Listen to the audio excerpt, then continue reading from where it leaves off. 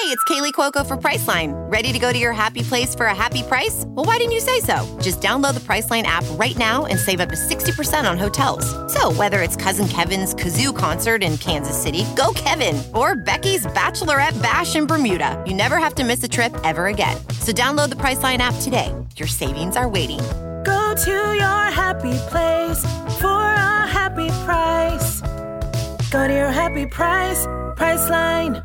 We're back with the first episode of March for Full Court with Fischer and Kaye, and we saw one of the last undefeated teams in men's college basketball go down this weekend. That was Baylor, and all eyes are on the final conference games and the beginning of conference tournaments as the calendar has now turned to March. Yeah, Cara, how are we feeling on March 1st?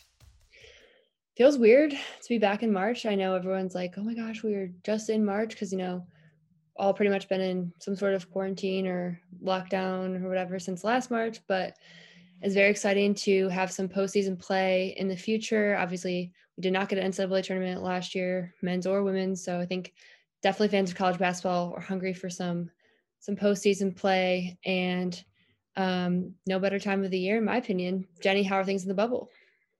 Things in the bubble are good. We're nearing the end of our regular season right now as well. It's funny that it's lining up with college basketball in this way because the championship is on March 11th and then Selection Sunday is March 14th, and it just all kind of is rolled into one. And what I will say, again, I am a college basketball fan at heart. You all should know this by now if you are listening. But the G League is another great way. I mean, it's 6 games a day. It's been nonstop. And it's been high quality, great basketball, and really fun as well. I actually put together a piece today. There were 2 guys from the Memphis Hustle who are Murray State guys. So, of course, they love to bring up that Marquette loss, Marquette losing to them in the NCAA tournament. But they were good buddies with Ja Morant and just talking about their journeys and their time there. And so I still get a little bit of my college basketball fix in the G League, especially with my 3 Marquette guys here as well. But it has been great, but you know what? March is made for college basketball. So let's talk about the men's AP poll. Still have Gonzaga at number 1. That's not changing, but it is changing. We have a new number 2 this week. Michigan slides up to that number 2 spot after Baylor lost. Baylor only moved down to number 3. We have Illinois and Iowa coming in at 4 and 5. West Virginia at 6. Ohio State at 7. They now have had 3 straight losses, I believe. Alabama checking in at 8, Houston at 9. We'll get to Houston a little bit later with our guest. And at number 10 is Villanova. So a couple changes, but nothing crazy heading into March. And I still like that Alabama team. Herb Jones, is very effective on both ends, and they just won the SEC. And so I will be keeping my eye on Alabama. But on the women's side, we've got UConn at number 1. At the time of recording, they are playing Marquette women's basketball, who just beat a top 25 team in DePaul this past week. At number 2, we have Texas A&M. NC State is at 3, and then Stanford and Louisville round out the top 5. Then we follow with Baylor at 6, South Carolina at 7, and then Maryland, UCLA, and Indiana. And Stanford did receive 1 vote for the top spot, which I found interesting. On the men's side, we had an undefeated team go down. Baylor took their first loss of the season on Saturday night at Kansas, and it was on Kansas's senior night, so of course, very fitting. Baylor lost 71-58.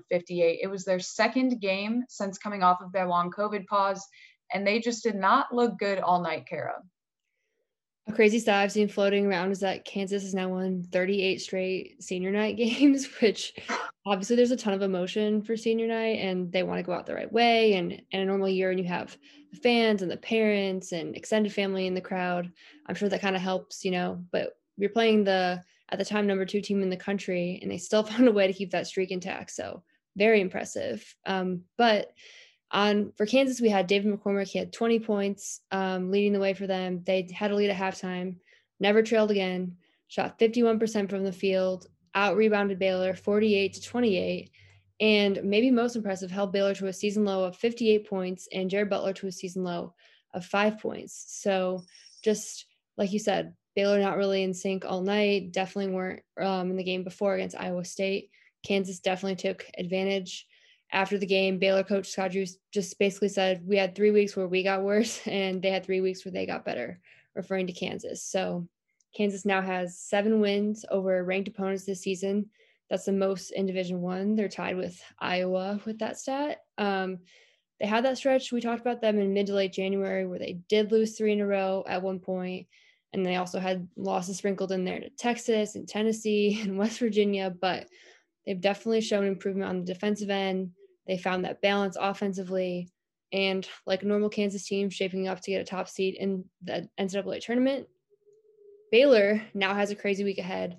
They're trying to make up some of those games that they missed while they were on their pause. So they'll go to West Virginia on Tuesday night. Definitely not an easy game. And then they'll be hosting Oklahoma State and Texas Tech on Thursday and Sunday, who are both NCAA tournament teams potentially. So really doesn't get any easier for Baylor down the stretch. On the Kansas side, they'll be finishing up conference play with that 12-6 record, but they added a game against UTEP that will be this week before they head to the Big 12 tournament. So just one more game left for them, but they're all done in the Big 12. I love that quote from Scott Drew, though. We had 3 weeks where we got worse and they had 3 weeks where they got better, solely because it really makes you think about fairness, which is something that our guest will definitely be able to attest to, and how this year has definitely been strange in that way. But just one last note on Baylor. How worried should they really be? Because they did have that shaky win over Iowa State, but then a respectable loss at Kansas, and then the 3 ranked opponents for this upcoming week. Are they back? Like, we know that they're back, but are they really back? I still wouldn't doubt this Baylor team. I mean, they were undefeated up until this point, which is very hard to do, COVID year or not. So I still have a lot of faith in them. I think the West Virginia game on Tuesday night will be a huge test just to see if they can kind of bounce back from their first loss. I mean, they haven't had to do literally all year. So that will definitely be an indicator of, where they're at, if they're able to withstand a game where they didn't play their best, maybe 2 games where they didn't play their best, and, round back into form. So that will be one to keep our eyes on this week. We need to mention the COVID protocols for the men's and women's NCAA tournaments, because some big news came out of the national office. Last week, the NCAA announced more protocols, including what could happen if a team who makes the field is not able to compete due to COVID issues. So to lay it out a little further, one of the most interesting notes is that if within 48 hours of the NCAA tournament field, if a team has a COVID issue and has to be removed from the field, they will be replaced with one of 4 at-large replacement teams, and they will slide into whatever seed had to drop out, and the bracket will not be reseeded. Those 4 teams will be named and seeded on Selection Sunday, which again is March 14th, and they would have the option of being one of the replacement teams, meaning that they would remain on campus and testing until they would need to go get to Indy and replace someone else. So it certainly creates an interesting dynamic of teams kind of waiting around to see if they really will slide into the tournament. Talk about being on the bubble, about being in the bubble. And I know they're calling it a controlled environment, and I'm not supposed to say bubble, but everyone's still going to say bubble. And if a team has to drop out, just where they would go. And that could obviously create chaos in the region of the bracket. Yeah, it's definitely going to be very interesting to see how that will work, if that will happen at all. I mean, you obviously hope if a team gets in on Selection Sunday, they'll be able to go and compete. So we'll have to see how that plays out, because that could definitely be a crazy situation. They also kind of laid out the rules for if there was a team that was an automatic qualifier from a conference and they had to drop out due to COVID protocols, then their league would determine a replacement for them, and that team would kind of slide up into their spot. Again, the bracket would not be reseeded. They don't want to deal with that. They're just going to slide that team in. A big part of this all kind of has to happen within 48 hours of the original bracket being announced on Selection Sunday. So it has to happen by Tuesday night at 6 p.m.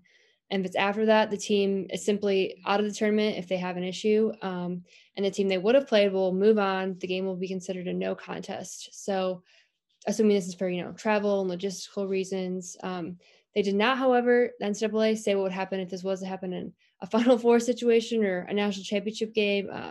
I think everyone's kind of assuming that they would maybe, pause a little bit and see if they could get that team able to compete if they were in a Final Four situation, but they just really didn't lay out the protocol yet. So we'll wait to see. Hopefully that doesn't happen, but we'll wait to see if we need to see what would happen there. Some other news out of Indy, the NCAA Division I Women's Basketball Committee released their top 16 for the second time this season. The first one was back on February 15th, so we're just about 2 weeks removed. And there's just a few changes in their selections. The one seeds that they have laid out are UConn, Stanford, Texas A&M, and South Carolina. UConn officially won the Big East after going undefeated thus far in conference play. Stanford also won their conference, their first regular season Pac-12 title in the past 7 years. Texas A&M won their first regular season title. They defeated South Carolina, another interesting tidbit, and slides into a number 1 seed spot over Louisville, who was in it the first time around, but they are now listed as number 9 overall and the number 1 3 seed. Also got some 2 seeds, NC State, Maryland, Arizona, and Baylor. Baylor won their 11th straight Big 12 regular season title, which is absolutely insane. They went 14-1 in conference play. They slide up into that 2 spot after previously being, or 2 seed spot, after previously being number 10 overall and a 3 seed. 3 seeds are Louisville, UCLA, Georgia, and Indiana. Indiana and Maryland are still battling for the Big Ten title. They got a few conference games left this week. And rounding out the top 16, we have the 4 seeds, which would be Tennessee, Kentucky, Oregon, and Arkansas. Arkansas makes the top 16 after previously not being in it. So ton to talk about with the NCAA tournament, a ton to talk about with teams on the bubble, the different metrics we use, or the NCAA selection committee uses in evaluating them, and we'll get to that next with our guest. Now we welcome on our guest, Kevin Pauga, Associate AD at Michigan State, creator of KPI and Faktor, also my go-to on learning and understanding all things scheduling and metrics. Thank you for joining us today on March 1st, KP. Yeah, Cara, Jenny, good to be with you. So try to wrap up all what you do into your intro, but can you talk a little bit about first how you got to where you are doing what you're doing, and then maybe about KPI, what that is, as well as Faktor? Yeah, so I got my start as a basketball manager at Michigan State. Prior to that, even in high school, I'd been a basketball manager and coached Little League and all sorts of fun stuff that normal teenagers would obviously take part in. So I started as a basketball manager for 4 years. Got hired as Coach Izzo's video coordinator for a couple of years. Went and spent what turned out to be a year at the Big Ten Conference office that was in Park Ridge at the time, and then returned to East Lansing as Coach Izzo's director of ops, and now am on the administrative side. And in my 6th year, kind of that where I'm still kind of attached to Michigan State basketball in some ways, and to have a little bit more of a global responsibility relative to the Michigan State Athletic Department. So that's kind of my day-to-day in that sense. My interest has always been in kind of the scheduling logic problem, analytical thought process that goes into not just a day-to-day, but also into the sports side of things, where I can kind of find the confluence of those two things. And I've been able to kind of find a niche that I wonder sometimes if it's that I'm actually good at it, or if it's that nobody else really wants to actually do any of it, and I just kind of get stuck with it. So it's been a lot of fun getting that all together. But at least from a Michigan State perspective, that's kind of my day to day. And then on the analytics side, dating back to when I was an undergrad student at MSU, I developed what is now KPI. It's one of the results-based metrics that's part of the NCAA team sheets. There's 6 metrics that are part of the team sheets. Net is the primary sorting tool, the NCAA evaluation tool. KPI and ESPN strength of record are on the results-based side, which are more how good is your resume. And then KenPom, Sagarin, and ESPN's BPI are on the predictive side, which is meant to measure kind of how good is your team. So KPI is part of that process. And that's been an interesting experience as well over the last several years. You kind of alluded to it, but we hear a lot of buzzwords this time of year: RPI, strength of schedule, KPI, wins above bubble, net, all of it. Can you explain the differences between those metrics, the results-based and then the predictive metrics? Yeah, so even though it seems like the messaging may get more clouded at times, I think that the NCAA has tried to provide clarity as to what that process is. Now this particular year during a COVID season, where the data is a little bit, there's more outliers as part of the data. It's a little bit more complicated, but what the NCAA did is they eliminated the RPI from the process. The RPI was a metric that dated back to the early 1980s. And frankly, it was a metric from simpler times where not as much data was available. It was just getting results. I know that's before both of your time, but you would need to grab the newspaper and you would see that anything that started after 9 or 9:30 Eastern would be marked as late. You'd have to wait for the next day's newspaper in order to get a score. So that was based primarily on wins and losses, and what your opponent did relative to wins and losses, and it was intended to be simple. We've got more availability to data for data now, so why not use it? Why not take advantage of it? And so the NCAA 3 years ago went to a new sorting tool, which is the NCAA evaluation tool. It's intended to be a sorting tool. It's not an end-all be-all, but it's also intended to better measure what the quality of a team is as opposed to a quality of a resume. The way that you gamed the RPI is to win games against teams who won games. And now the net is a little bit more accurate in terms of quantifying team quality.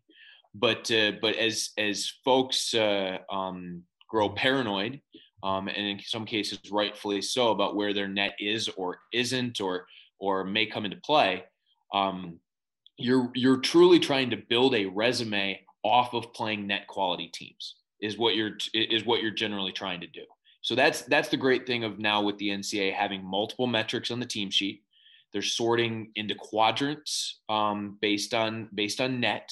That's intended to basically say, hey, here's how many really good teams that you've played, and here's how many of them you've beat, and here's how many really bad teams that you've played, and here's how many of them you've beat, to try and simplify it and provide some sort of visual, not just for Joe Fan, but for coaches, for administrators, for parents of student athletes, as well as the committee itself.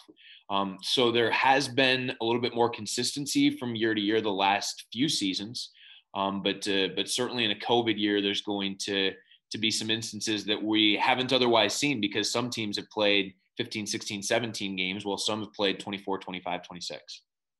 Before we get into talking about the net even more, you mentioned outliers, and you just kind of mentioned some, but what are some of the outliers this year in a COVID year of college basketball? Yeah, so there's a few things that are working into that. The most straightforward are the teams that haven't played as many games. Just from a simple math perspective, if in a normal year you'd play 30 games, each game would count for about 3% of your resume, give or take a few percentage points. This year, for a team that's only played 20, that number is up to 5% per game. For the team that's only played 12 or 15 games, that number is even smaller. So it puts a premium on certain results. And anytime that you're going to have 2-3 outlier results, if that's out of 12, that's a pretty significant amount of your resume that is an outlier. So where we're seeing outliers come into play are teams that haven't played a lot of games, teams that have extreme results against teams that haven't played as many games. And then the third one is teams that have been on pause and come back, or have played numerous teams that have been on pause. There's certainly some teams that have been less affected, not just by postponements and whatnot, but they've played games against a bunch of teams that have also kept playing games. Whereas some other teams have had layoffs of 2 to 3 weeks. And we've got numerous examples of results when teams came back across the landscape, where the expected score on something was a 5-7, 10-point game, and it was a 30, 40-point game. And those are skewing the data points. So what's actually going to happen in the end run, that doesn't mean that the 30th ranked team is inadvertently ranked 120th. We're not talking about that level of extreme outlier. But instead of it being 5, 7, 10 spots max in terms of overall outliers, we may see that expanded for a few teams in this particular season. Talked a little bit about the net. It's obviously a hot topic. In its third season of use, what are some of the tweaks and modifications the NCAA has done for this version? Yeah, so the NCAA, this is kind of net 2.0. There was there was an original net formula that incorporated what they called the team value index, which is kind of the results-based side of things, as well as some efficiency numbers. And then they got into some more detailed numbers in terms of some efficiency caps and some location adjustments that came into play. And those last few things that I mentioned, those are no longer part of the equation. Instead, it's a two-part dynamic, a team value index that all encapsulates the location of a game, the difficulty of beating a team. It's kind of the resume part, and then there's an adjusted efficiency part that also comes into play. So what they're trying to do is they're trying to measure the quality of a team, not just based on an efficiency standpoint, but also to try and capture that difference between winning and losing, so that the team that's really good at winning a lot of close games is bumped up a little bit, and a team that's really bad about winning close games may be bumped down a little bit, as an example. Houston is ranked number 9 in the AP poll this week, but number 4 in the net as of Monday morning. And then Colgate is number 9 in the net, but nowhere near the top 25. Can you explain some of those differences that we see? Yeah, so let's take Houston first. And from an AP poll perspective, what tends to happen, and this is both media and coaches, is voters kind of by default move teams up they move teams down if they lose, and then they kind of decide, hey, this team's ranked 10th. I think I'll move them down about 4 spots, and then 11 through 14, I'll move up a spot. Like that. That's kind of the way that you move up in the human polls for the most part. There's some exceptions. But that's kind of the mindset generally that's taken place in those polls. And there's some groupthink that comes into that just by the nature of how they're calculated. But in some ways, in a good way, the polls don't really have a whole lot to do with it, because that's kind of what happens, is that teams kind of move up or down just based on what they do in a given week. It's weekly as opposed to daily. So there's some things that just happen there. Houston's won with some really good efficiency numbers, not quite as good of a resume. And some of that is just based on the schedule that they've played, but they've won a whole lot of games. And so clearly they're going to be in the tournament, and they're going to be a high seed. But it's going to be kind of interesting that's going to be an example right off the top of a team that doesn't have a whole lot of high quadrant wins, has some really good efficiency numbers, which correlates a little bit more to seeding. And it'll be interesting to see where the committee lands, kind of trying to find the midpoint between the two. Relative to Colgate, look, here's what we know about Colgate, is that they have played 3 different Patriot League teams 4 times each, and they're 11-1 in those games. And the way that the Patriot League set up their schedule, Army and Navy played non-conference. The remaining 8 schools did not play non-conference. So there was nothing for those 8 teams to capture outside of their bubble, other than Army and Navy's non-conference games. And I think that they played 8 or 9 total between the 2 of them. So beyond that, the Patriot League also regionalized parts of their schedule. So they had some schools within their own conference that they were playing multiple times, while some other schools they weren't playing at all, which is how you end up with Colgate's schedule. So what was always going to happen with any league that played limited or no non-conference, it was kind of an accordion effect. And if you had some level of parity within the league, you were going to have teams that were kind of bunched up closer toward the middle of the overall metric, like a net type metric. Instead, what's happened in the Patriot League is Colgate and Navy both have kind of emerged from the pack and separated themselves. And so Colgate has done that by winning 11 games and being pretty doggone efficient about it. And so Net has no idea how Colgate compares to any other teams around them. And look, there's obviously an outlier perception to Colgate, because traditionally the Patriot League doesn't have a team that's ranked that high.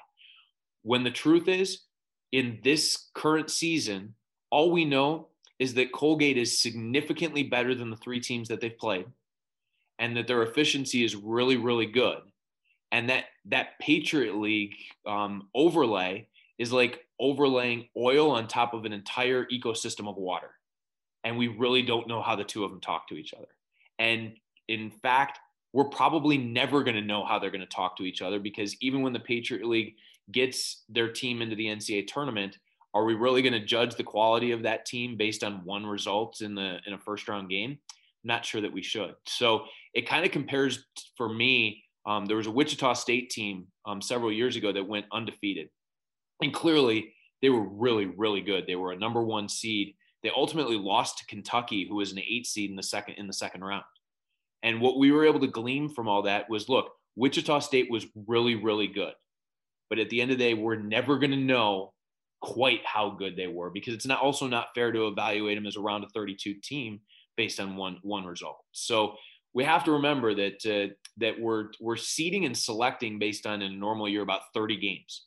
You're seeing less than 10% of Division I teams to be able to capture a resume, and that's not a lot. We're seeing even less now. As of this morning, Monday morning, Illinois is a leader in Quad 1 wins with 8. Can you kind of break down Quad 1, 2, 3 wins and losses, what that means, and how they're used to evaluate a team's resume? Yeah. So what happens with Quad 1? Quad 1 is top 30 games at home, top 50 games on a neutral site, and top 75 games on the road. And what that's intended to do is it's intended to take kind of the old top 50, top 100, top 200 system and adjust for the location of the game. So that it's, statistically speaking, winning against number 30 at home in a normal year is about the same as beating 75 on the road. And there's some math behind that. It's not something that's just pulled out of thin air, as to about what the difference is between winning at different locations. So what the NCAA has done is, as a sorting tool, so on the team sheets, which are the sheets that the committee uses, there's one sheet per team, and it lists all this information on that particular team, who they played, what their numbers are. It's a resume. It's literally no different than when you would apply for a job and put forward a resume. That's what goes before the committee. And those quadrants are ways to essentially sort the games played into 4 columns in such a way where visually you can kind of see what's going on with wins and losses. So scheduling and rescheduling has been very important this year. And we talked about some of the outliers with COVID and whatnot, but I want to talk about the weird resumes. There are some teams with big wins combined with really bad losses. Can you talk about maybe one of those teams that stick out to you and how they'll be evaluated on the resume as a whole? Like Georgia Tech, Minnesota, Maryland are just a few that come to mind. Yeah, I think that's frankly what's causing some discomfort, more so this year among coaches and teams, is that we really don't have anything to compare this data set to, and ultimately the committee's going on record, and it makes sense that they can only evaluate based on the data that's in front of them. And that's kind of where I get to that if you play 20 games, each game's going to count about 5%. If you play 10 games, each game's going to count about 10%. And that's the fairest way to do it in this year. So really the benefit that comes with playing more games is that it increases your margin of error in terms of building an overall resume. We knew coming into this year that this season wasn't going to be fair, that different teams were going to be put into different positions based on different scheduling things. Some were within their control. Some were nowhere close to their control. We're going to have conference champions that are going to be determined by the number of games played, by who played who. That was always going to be part of this season. But overall, we've gotten a lot of games played, and to get as many in as we collectively have as a sport is a testament to the coaches and players for getting that done. But in the same sense, based on what we'd normally have about 2,000 non-conference games where we're cross-pollinating teams and all that. And this year we got about 800. So we're missing about 60% of the overall non-conference inventory to really give us more accurate data. Over the weekend, we had Loyola Chicago win the Missouri Valley regular season conference title outright. They went 21-4 overall, 16-2 in the conference. One of those losses came to Drake, who was one of the Valley favorites. They're now down a couple of players due to injury. They split this past weekend with Bradley. do you see a way that the Valley gets more than one team in the NCAA tournament? And what are some of those maybe scenarios during Arch Madness coming up this week? Yeah, so I think that this is an interesting case because the highest concentration of games for the Missouri Valley came against one another. Loyola Chicago in particular missed some non-conference games early. They were able to get a game in against Wisconsin that they lost up in Madison, but the crux of the league is really within itself. So what happens is Loyola and Drake split, and Loyola's efficiency numbers, Loyola's team quality, if you want to judge that based on efficiency, is pretty darn good because they're one of the best defensive teams in the country.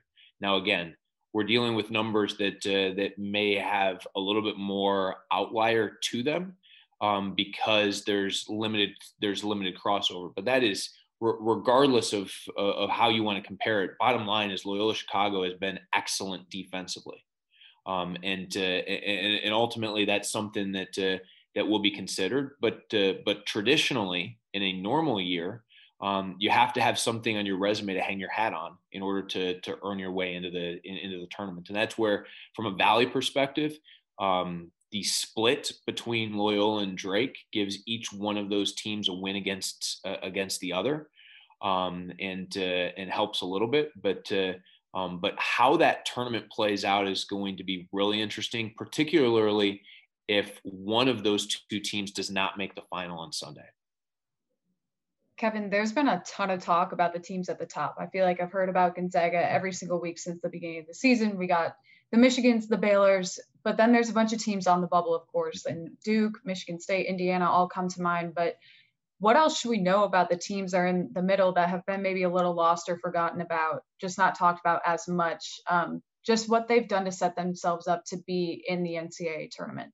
Yeah, you're right that those teams in the middle sometimes get lost because everybody wants to talk about the top seeds and everybody wants to talk about who's getting in. But those teams that are clearly in, but kind of stuck in that middle, are just kind of floating, if you will. And what's really critical there is you're playing for seeding. And in this year, you're not playing for geography because everybody's going to Indianapolis. In a normal year, you might be playing for some location that's close to home, where from a logistics standpoint, your team might be able to bus, your fans might be able to be more apt to attend. From a mathematical perspective, that's why oftentimes a lot of those first, second round sites that are out west host fourth and fifth seeded teams, because those teams above them, there's just more teams that are east of the Mississippi, frankly. And so by virtue of that, you tend to have the teams that are left at the end of that top 16 end up out west, just because you've got the Pac-12, you've got Gonzaga, you've got the Mountain West on occasion that has some of those top seeds, but in a normal year, you don't necessarily. The other thing that comes with seeding is that first round matchup. The reason why the 5-12 matchup, and in recent years the 4-13 matchup, has kind of joined this because of the expansion to a 68 team field. The reason for that is because that 12 seed is traditionally the best of the best of the automatic qualifier teams that weren't quite good enough to get an at-large bid for whatever reason, whether it was why ever.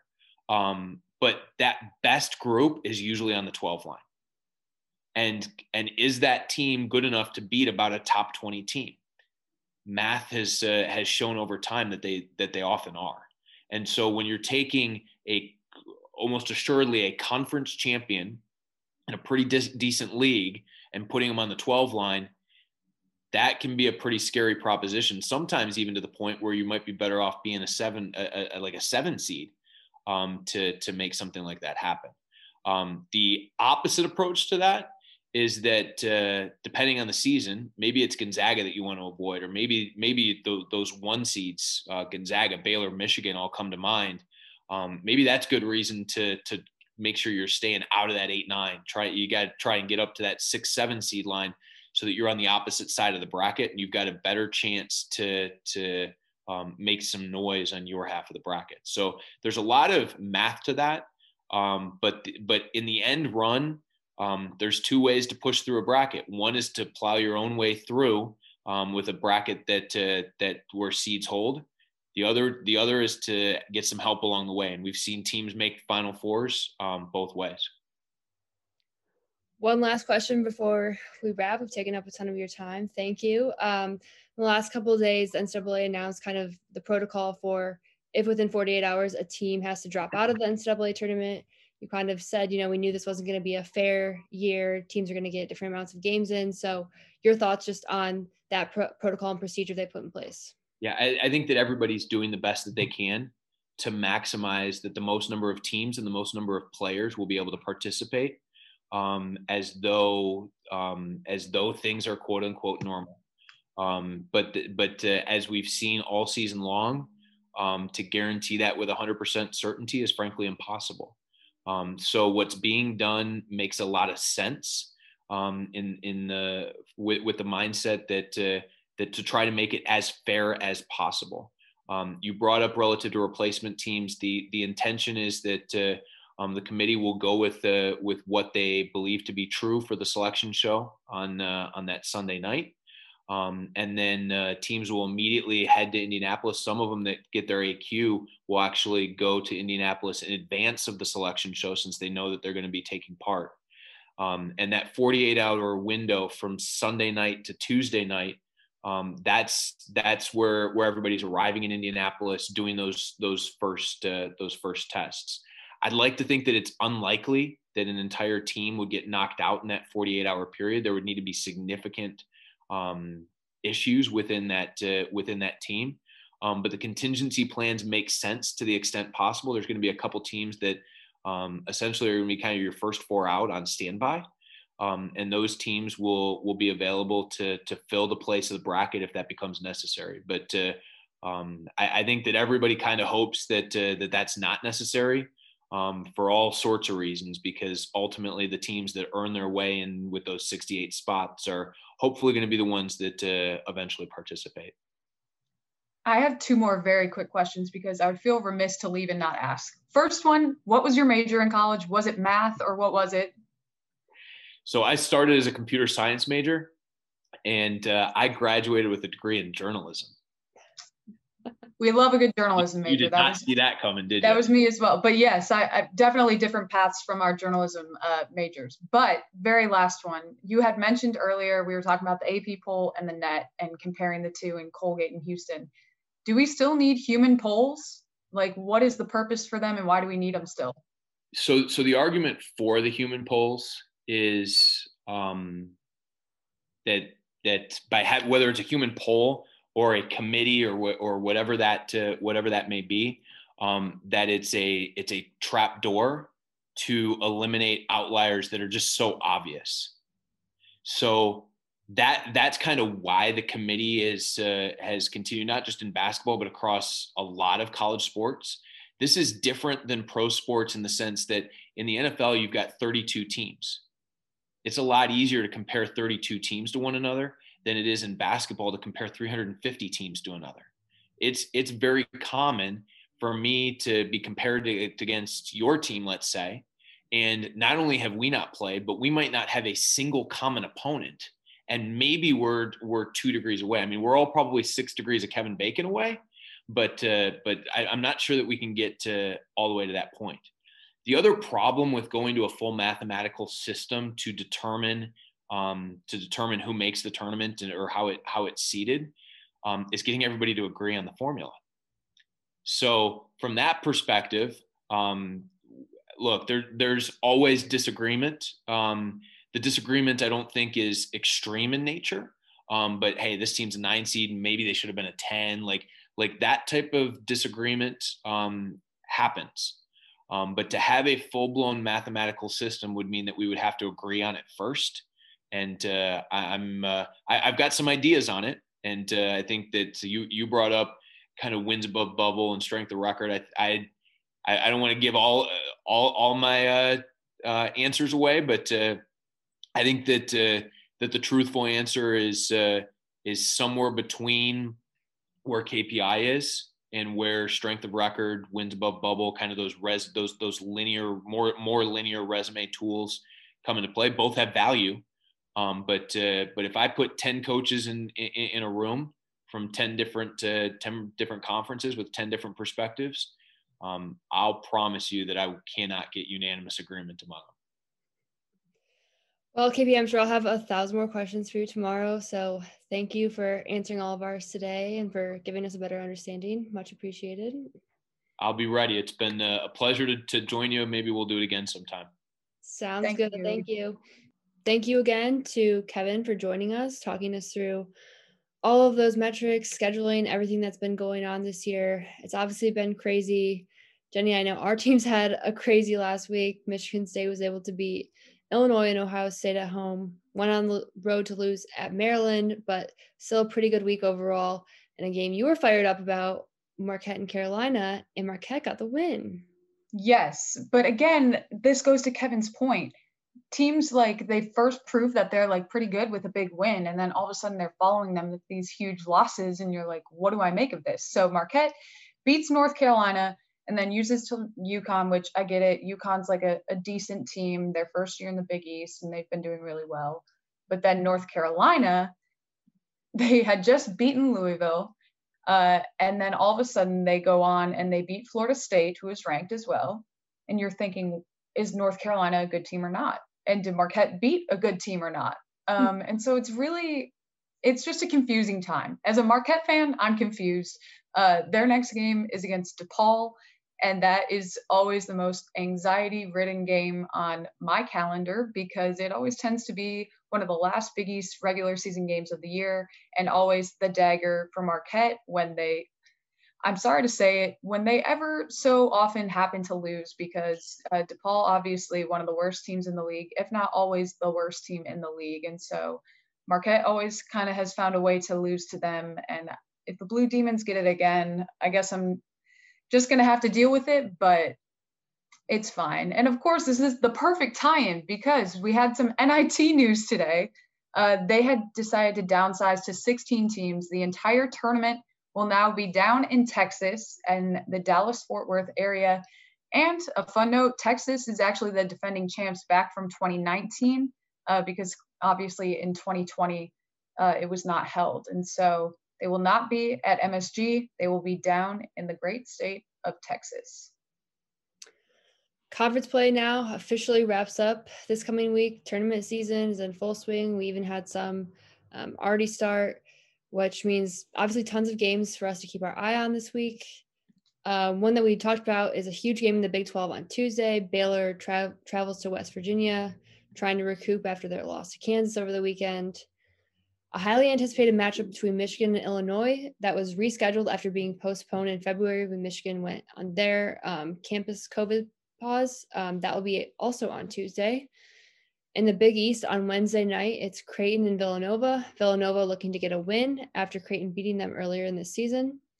And finally on Sunday, Wisconsin and Iowa face off in what will be Luka Garza's last regular season college game. And I also have to mention Michigan and Michigan State this week, twice in 4 days to end the Big Ten season.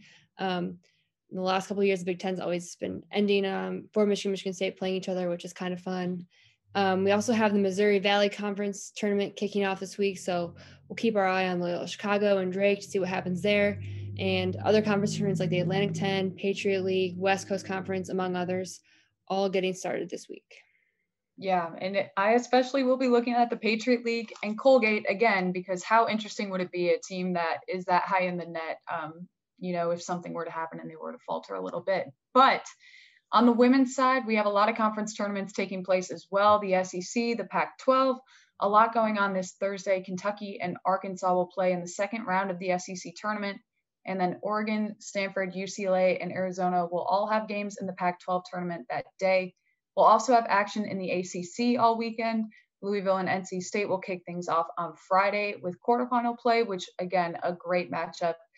And that will be to determine who they will each face, and tons of other conference tournament action, including the Mountain West, SoCon, and the America East.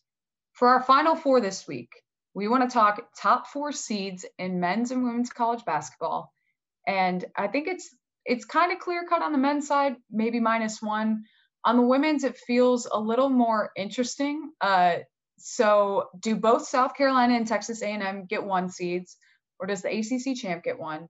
So far from the top 16 reveal from the NCAA Women's College Basketball Committee, they've got UConn, Stanford, Texas A&M, and South Carolina.